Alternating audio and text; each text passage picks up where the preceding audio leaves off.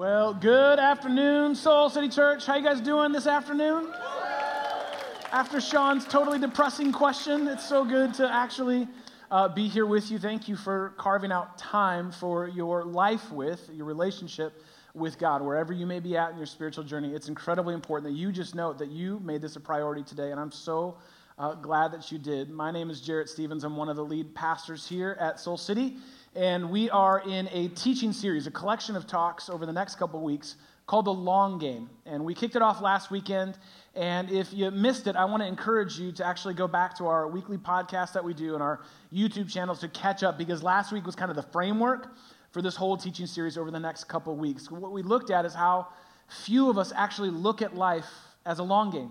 We tend to only think in the here and the now and all about us.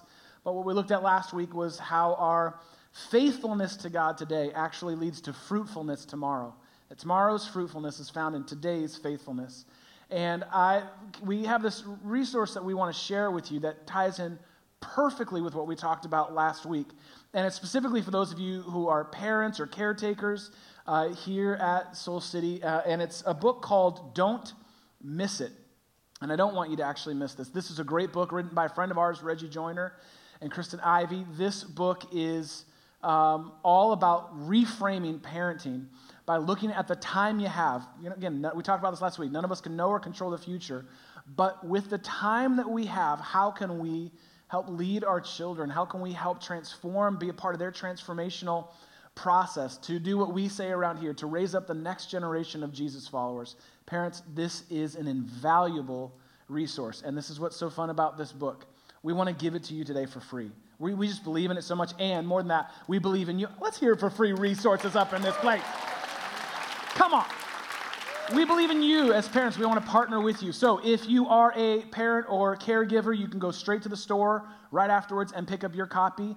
We just ask that you take one. You don't need 5 for your family, right? So just grab one. That's enough. Jeannie and I have gone through it. It has been so helpful for us, and it's a part of how we are discipling our kids. So don't miss this. And speaking of incredible resources, I don't know if you noticed this last week, Patrick and our worship team actually dropped our latest single, The Fire, which is so powerful. We love this song. I've been singing it for a while now, and so I want to encourage you not to miss that. You can grab it on wherever you get your music or cassette tapes. You can actually get that, and it's a way to help grow a heart of worship beyond just this time that we have together. So that's out there as well. Now, I want to know, how many folks here have ever run a half marathon or a full marathon? Raise your hand if you've ever run a half marathon or a full marathon. You should be raising your hand a lot higher. That is amazing. Awesome. Okay, a little bit, kind of weed it out a little bit here. How many are running a half marathon or a marathon this year? You are training for it right now. Woo-wee! We got Icy Hot and Advil for you in the back, because it's getting real in training right now. A lot of folks in our church run with Team World Vision. A lot of folks run the marathon in our church. In fact, it runs right in front of our church, which is so fun. But it's getting real. Last weekend was the 18-miler, and for those of you who ran it, you know that is I don't like to drive 18 miles, but they ran 18 miles, and they got their 20-miler coming up, and it's no joke at this point in the training. And I remember years ago when I ran the Chicago, I always say that wrong. When I finished the Chicago Marathon, I just want to have integrity in my words. When I finished the Chicago Marathon, the training for me was unlike anything I'd ever been a part of before. I'd never done anything like that. If you know the story, we've told it a ton of times here. Jeannie actually signed me up for the marathon and didn't tell me, because that's how she rolls. And so I had this whole training plan that was given to me, and part of the training plan was that you do all these miles throughout the week. Those of you who run, you know this. And then on the weekend is when you do your big runs. And with Team World Vision, they do their big runs together at North Avenue Beach. Lots of times we'd start there and then we're up and down the lake. And for me, it was so much easier doing the runs on my own. We lived in Humboldt Park at the time, and so I just go out my front door and just run around the park as many times as I could. And lots of times it'd be like a 4-miler or a 6-miler, and I'd be like, 3 is close enough. And I would kind of head back in, or it was getting too dark out or too hot out. It's the long runs were a hassle. The group ones were a hassle because they're at North Avenue Beach, and I'm like, now I gotta, we only have one car, so I'm gonna get in a cab, an Uber. At that time it was just cabs, so I drive down to North Avenue Beach, and then I'd have to get there. And it's early in the morning. It's 7 a.m. is when the run would start. So I'm getting up early on a Saturday morning to run. Who I don't like to get up at all, let alone to get up to run. And then we do these long runs. And I'll tell you this, though. As easy as it was for me to just kind of do the runs by myself, way more convenient, it was far better for me to do the long runs in a group. Because I don't think I would have finished them without the group. Those of you who've done training know this. In fact, one time I think it was the 12-miler, we were running, and I was a couple miles in, and I was gone. Like, I was loopy. I think I was just running in circles or just into a wall. I don't know what I was doing. And Michael Chitwood, who many folks here know, found me, and it's like, dude, your blood sugar levels seem way off. Like, you need help now. And we need to go to a convenience store real quick, 7-Eleven, and get some sugar in you. And so he pulled me off the course, but still made me run. I don't appreciate that. I still need to clear that with him. He made me run to the convenience store, and I ate 2 Kit Kats and a Snickers in 5 seconds. I mean, I don't even think I took the wrappers off. I just threw that stuff in me. And then he made me run back again and finish the run. I thought I would be out for the day. I had an excuse. But he made me keep running. And I found that I actually ran better and ran further when I ran in a group than when I did it all by myself. And if you've trained for anything serious like that, you know that's actually true too, don't you? Because it's like the old African proverb, right? If you want to go fast, go alone. Like, if you want to go fast, just kind of do it on your own, go alone. But if you want to go far, go together. You want to go fast? That's fine. Just do it by yourself. That's fast. But if you want to go the long game, if you want to go far in life, and specifically what we're talking about, with God, you got to do it together. You absolutely cannot do it on your own. And what's interesting is that we live in a world where it's far easier to do it on your own, isn't it? Our whole world is set up for you to just be self-independent you, right? You set up your own profile on social. You can build your own website all by yourself, an awesome website by yourself. Like 15 years ago, it took an army of nerds to do that for you. And now you can do an awesome one all by yourself. You can become a solopreneur, start your own business, and never have to deal with any other people. And that might sound delightful based on where you work. But the truth is, all of that we've learned how to do all on our own without anyone else, if we actually want to go the distance, it's going to take relationships, spiritual relationships, people that you are committed to for the long game and who are actually committed to you.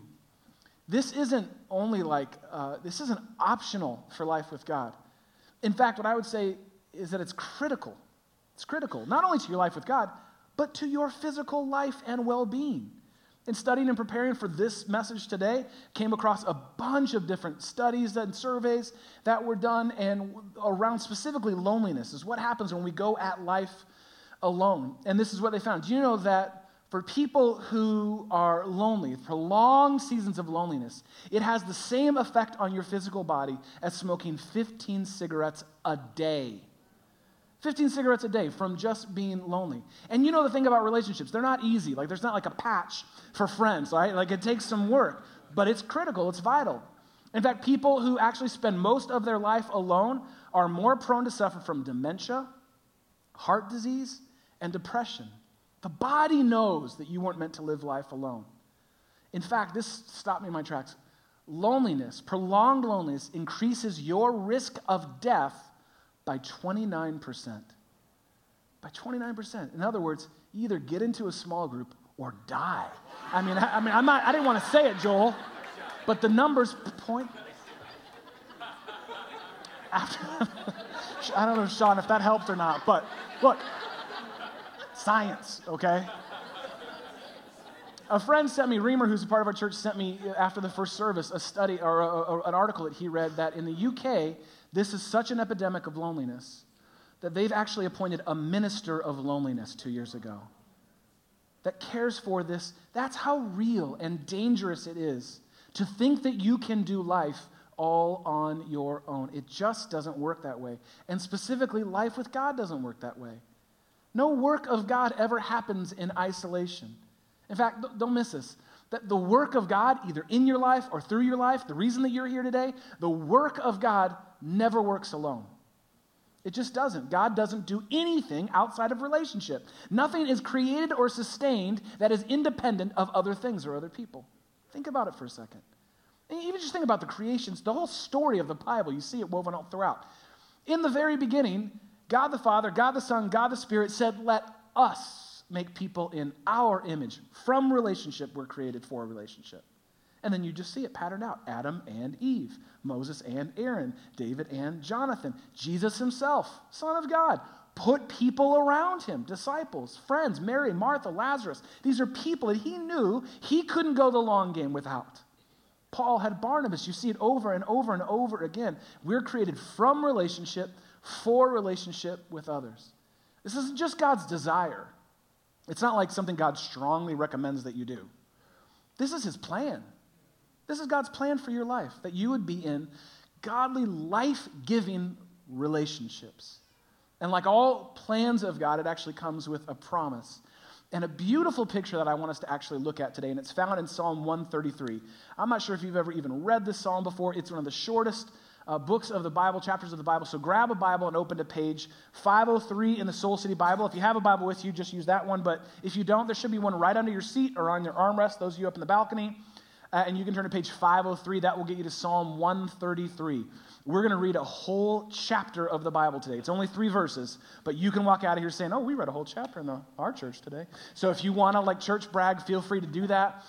Let me give you some quick context, though. Unlike last week when we looked at Psalm chapter 1, we don't know who wrote Psalm chapter 1. We do know who wrote Psalm 133. King David wrote Psalm 133. He wrote a majority of the Psalms, and lots of them are these heartfelt, passionate prayers to God, and some of them were actually made into songs that became a part of corporate worship, and this is one of those Psalms. Psalm 133 actually became a worship song that the people of God would sing. But get this. This is what's so special about this psalm. It's called a Psalm of Ascent, meaning that when people were heading up into the city of Jerusalem, you have to kind of go up to get to the city of Jerusalem, and then up to where the temple was, they would sing this song. They would sing this particular psalm that we're going to look at today on their way to worshiping God. In other words, this psalm was like a pregame hype worship song that people would get ready for. Imagine if you got out of your car today or off the bus or off the train today, and you were just singing your whole way to Soul City. That would be what this was like. They would just sing and sing and sing to prepare their hearts for God. And this is what they sang because this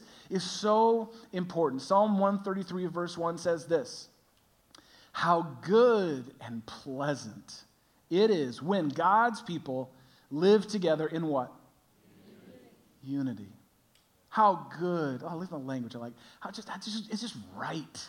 How good and pleasant, delightful, life-giving it is when God's people actually live together in unity. Now, this is where the psalm starts, but if we had to rewrite it for today's current cultural moment, we might have to rework it a little bit. Because for this moment in time, we would probably have to say how rare and unlikely it is when the people of God actually get together in unity. It seems as though the only thing we're good at is how to find differences and divides between us. And I'm not talking about like the world out there. I'm talking about just people of faith. That we forget that we actually have common ground in the cornerstone of Jesus. And if you don't believe me, how toxic we can be with each other, how hard and rare it is for us to actually do this, just go to the comment section. Just read it on Instagram, read it on YouTube, read it on Facebook. How people of faith actually can tear apart people they've never met before. You're this, you're that, you don't get it. It is rare and unlikely. But it's so good and it's so pleasant when we actually get this one right. And notice what David says there. When we get this one right. Not that we get this one right. When means it's conditional. We don't always. When means that our norm, our default, is towards division, isolation, separation. But he says, when we get this one right, look out. In fact, he paints 2 beautiful pictures. We're going to not only get through a whole chapter of the Bible today, you're going to walk out of here an Old Testament scholar because we're about to read some language that is wonky. And we're going to break it down for a little bit because the picture that David was giving us is so beautiful and so powerful for these kind of relationships. So look at how he describes these kind of spiritual friendships. This is what he says. Psalm 133, verse 2. He says, when we get this one right, it's like the precious oil poured on the head, running down on the beard, running down on Aaron's beard, down on the collar of his robe. Yeah, okay, David. It's just like that thing I've never heard of before. This is some deep cuts that David is pulling out for this reference. And what is he talking about here? Well, it may seem foreign to us, but it's very familiar to the people of God, specifically in his time, the audience that would read these words and worship on their way to worship with this psalm. What is he talking about? David is referencing Leviticus chapter 8. and he's referencing this important moment in the story of the people of God where Moses anointed the head of Aaron as the priest over Israel. And it was all symbolic. There's nothing magic or special about the oil, just some oil and some spices, but what it represented was the anointing, the covering, the presence, that there's something special and sacred about this leader, that he was being tasked to be a spiritual leader to God's people. They knew exactly what he was talking about here. He's referencing Moses anointing Aaron as priest. And in fact, David uses the language that we see actually in other passages throughout the Old Testament, that the oil wasn't just in some little eyedropper on top of Aaron's head, like just enough to get it done. It was poured out abundantly so that the oil, the anointing oil, would cover his face and his beard and actually go down his robe. It's this beautiful picture that when God pours out his anointing, he pours it out in abundance. He does not hold back from you. He's not a stingy God.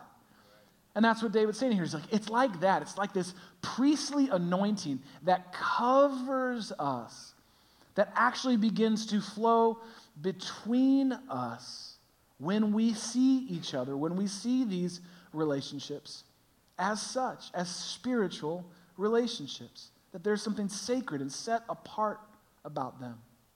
In fact, Eugene Peterson expands on this whole thought in a brilliant book, a book that I based this whole teaching series on. He wrote a book 20 years ago called A Long Obedience in the Same Direction. Classic book. Isn't that a great title? A Long Obedience in the Same Direction. And he talked about Psalm 133. He talked specifically about this anointing and why it's so significant. Because what he said there is that not only would those people get the reference, but they would get that David is saying these relationships are actually set apart. And what we are meant to be for each other is more than just companions. It's more than just acquaintances. It's more than just friends. That we are actually meant to be priests to each other. To be ministers to each other of God's love, of God's grace. That there's something anointed when we get this right and we see each other as such. We become ministers to each other. We become so much more than just friends when we get this one right, when we see each other as God actually intends for these relationships to be. And what's so beautiful about this language is, Peterson points out, is that kind of ministering of love and of grace and of forgiveness and of hope not only exists between us, but like the oil running down Aaron's beard and onto his robe, it's meant to flow from us. That it's not just meant to be between us, but it actually flows from us. That when we get this right, other relationships are affected and changed and transformed. That's where it actually flows from. How dare we think that we have anything to offer the world that we are not willing to practice with each other here? That we're not willing to be that kind of, those ministers to each other. And, that may be a word you use or don't use, a minister or a priest to each other, but think about it. You need a minister in your life because you cannot minister to yourself. You cannot meet and take care of your spiritual needs. You need someone to care for you in that way. We all do. I do, you do, we all do. And so that's what David's saying here. That's who we can actually become to each other. But he says he uses another image, and it's another liquid-based image. And so let's go to verse 3, closing out this psalm. He says this, when we get this right, it's as if the dew of Hermon were falling on Mount Zion. Now, I know all of you go straight to the back of the Bible and look at the maps, but for those of you who don't, I want to actually break this down for you a second. Some of you didn't even know there were maps in the back. I wanted to break this down for you. As the dew of Hermon were falling on Mount Zion. Again, what is he talking about here? Well, the Holy Land is actually an arid climate, meaning that for about 6 months out of the year, it gets no rain. So it's kind of a dry place, right, an arid place. But north of the city of Jerusalem, which is kind of the center for the people of God at that time, north and the northern part of Israel, there is a mountain called Mount Hermon. And because of its geographical location being in the north, and because of its elevation being as high as it was, there was always rain and snow even and dew on Mount Hermon. People in those days, and to this day as well, can climb up Mount Hermon, and you can be about halfway up Mount Hermon and see lush vegetation and life and plants and animals all around you, and then look back and see a dry and arid climate behind you. It was this special place that always had sort of this dew, this presence of moisture in the atmosphere that was life-giving, that was renewing, that would make everything on Mount Hermon new. And if you've ever done this before, how many of you have ever... If you ever slept in a tent for one night outside, like not a fort in your basement, raise your hand if you ever slept in a tent one night outside. Okay. You know, like when you wake up in the morning and the tent's like kind of all wet and it's got drops of water on it, you're like, how'd that happen? Right? Because it didn't rain and you don't know. It's that. It's the moisture in the atmosphere over time settles in. And people were so dependent on water in that culture, still are to this day, that dew, that light dew that was ever present in the atmosphere of Mount Hermon would actually trickle its way down the mountain, eventually reaching the River Jordan and be a part of a source of life for all in the land. All just from that little dew on the mountain. Now, why did David draw our attention to that and say it's like that? Because that is actually what you and I are meant to be for each other. A constant, reliable source of renewing and replenishing. Someone who breathes words of life, who breathes encouragement, who breathes hope into your relationships. And like the previous verse that he was referencing with the oil, same with the dew, as it happens and flows between us, it eventually works its way from us out into other relationships. That you and I are meant to be like priests and ministers to each other, like this ever-present, refreshing source of renewal, of transformation for each other. And David closes out this short psalm by just saying, when we get that right, remember he said in the beginning, when we get it right, he closes out by saying, it gives us a taste of heaven. He even uses the language of life evermore. He's talking about eternal, deeper spiritual life. And he's like, yeah, when we get this right, that's what we're getting. A taste of heaven here on earth. And I just wonder, do you have any people like that in your life? People who are like that priestly presence, that ministering presence to you, that when you're with them, you just go, oh man, I just feel better. I feel more hopeful. I feel closer to God. Man, we only talked for 10 minutes, but man, you have anyone like that in your life, or that they just are there to encourage you and renew you? And you see that you still have like fun together. You go to the movies and you go, whatever, camping and hang out and do all kinds of stuff, Bears game, all that kind of stuff. But there's a depth. There's a spiritual depth. Do you have anyone like that in your life? I thank God for the people like that in my life. I thank God for them. That God has brought, and Jeannie and I have nurtured and built over the long game relationships that are that to us and that we can be that to them. I thank God for our friends John and Kelly who were like that to us. Mark and Jeannie, Nancy and Warren, Jim and Debbie, Dick and Sybil, Jeff and Tracy, Dave and Jamie, Kyle and Juliet, Gibby, Ashley, Chitwood, Lauren, my friend Mark Anthony. These are people that I believe God has in my life and in our life to connect us to this deeper way of being in relationship with each other. And I want to pause real quick. Before you think that I'm on some kind of low-key friend flex, I want to be really, really clear, like, oh, awesome list of all your friends. You must be so popular. Listen, the truth is I probably forgot some people on this list, and now I'm off their list. But the point is this. The point is, the reason I mention all of those names is because I need them. Desperately. I need them. Part of my life and my calling is to pour out. I'm so thankful that I get to do this with y'all. And part of it is I try to receive as much as I can from God, take what's mine, and then give the rest to y'all. And it can be, listen, I don't need you to feel sorry for me. Your job's tough. Mine can be too. It can be depleting at times. I need friends that can take me as I am, that can encourage me, remind me of who I am in God. I can have fun with, we can hang out, and there's a depth, a spiritual depth. The reason we've worked so hard to build those over the long game is because we desperately need them. And so do you. What makes you think that you are the exception to the rule? Well, what makes any of us think that we're the exception to the pattern we see throughout the Bible, to the picture that David gives us in Psalm 133, to the reality of what we know about how critical relationships are to our lives? Who are we to think that we're somehow the exception to the rule? And every time the small group sign-up comes around, you're like, I'm good. I'm fine. And I'm not saying there's nothing wrong with your college friends or work friends. Those people are awesome. But I'm asking you, do you have any spiritual friends? Any people whose lives and who your relationship is actually rooted in the reality of God? Because here's the deal. Don't miss this.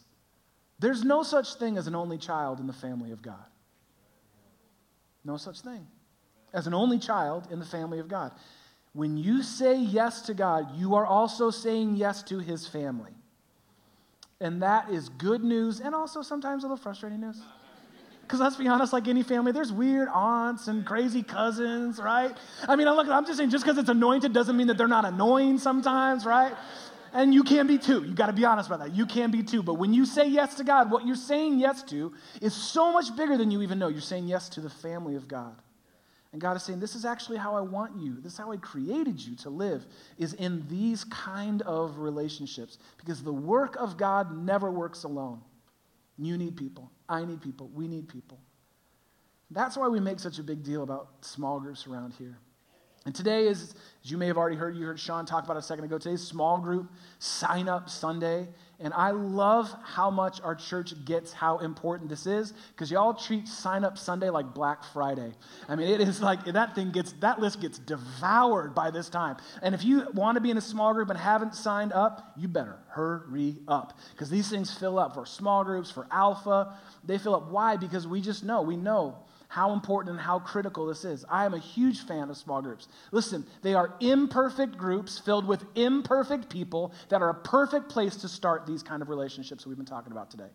Do not go into this thinking that it's going to solve all of life's problems. These are imperfect groups of imperfect people, but I think it's a perfect place to start.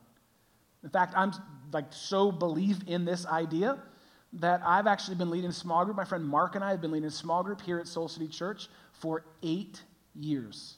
We are the longest standing small group leaders in Soul City history. And I think that deserves a plaque or something. Or at least don't clap. That feels pathetic. And now it feels weird. You made it weird. And I just the reason Mark and I do this is, and we've been doing this for 8 years now, is because we just know how much we need it.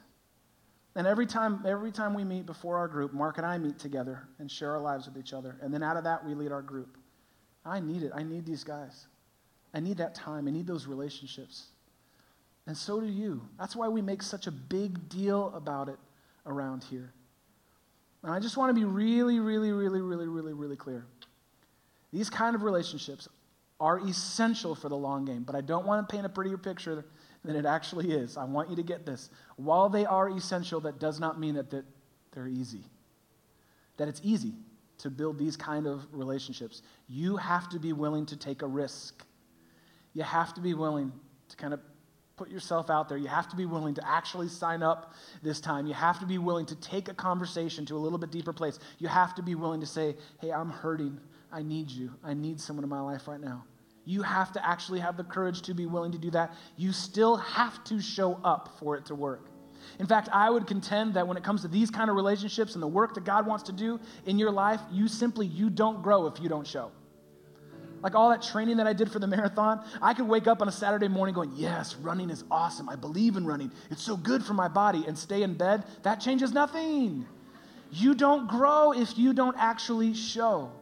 And if you want to know the secret to long game relationships, the kind of God actually, his plan for your life actually is, if you want to know the secret to long game relationships, I'm going to tell it to you right now. You ready for it? This is a big secret you're about to hear. Here's what it is. Just show up. That's it. Show up. And then keep showing up. And then keep showing up. And then keep showing up when it's hard. And keep showing up when you don't want to. And keep showing up when it's snowing outside and you'd rather stay in bed. And keep showing up when someone's in your life is hurting. And keep showing up when you don't even know what to say, but you know that they just need you to be there. That's how you build these kind of relationships. You just show up and you show up and you keep showing up. And over time, God does something profoundly spiritual in your life and in your relationships. You don't grow if you don't show. And I would say this. We don't grow if you don't show. We need you. Not for some attendance record, not for any of that stuff. I need you. We need you to bring your priestly presence, to bring your refreshing, renewing presence. We need you. This place doesn't grow if you actually don't show. And I know for those of you who have ever had folks show up for you in your life, you get it, don't you? And I am so blown away. I talked about this last week. So blown away by how this church has shown up for Jeannie and I the last couple months. I can't say it enough. You know, when Jeannie lost her brother Andy very suddenly and unexpectedly back in June, we were in shock, trauma, deep, instant grief and loss. And I noticed something that I already knew to be true, but I experienced it again, at just how different funerals are from weddings. And I know that may seem like an obvious statement, but think about it. It's all the same people, basically, that show up for both. It's usually the same group of people. It's friends and family you've known matter to you. But the truth is about weddings, especially those of you who've been married for a long time, my hunch is you don't even remember who showed up for your wedding. In fact, some of y'all don't even remember who was in your wedding. But if you ever lost someone, or if you've ever hit a really low season, you never forget who shows up. You know this. You never forget. The person that was willing to push through, the friends that were willing to push through, not knowing what to say and not knowing how to hold that space with you, but they showed up anyway. And they became a lifeline for you. They became everything David was talking about here. A taste of God's presence here on earth. And I cannot tell you how much it meant for people, for this church to show up for us.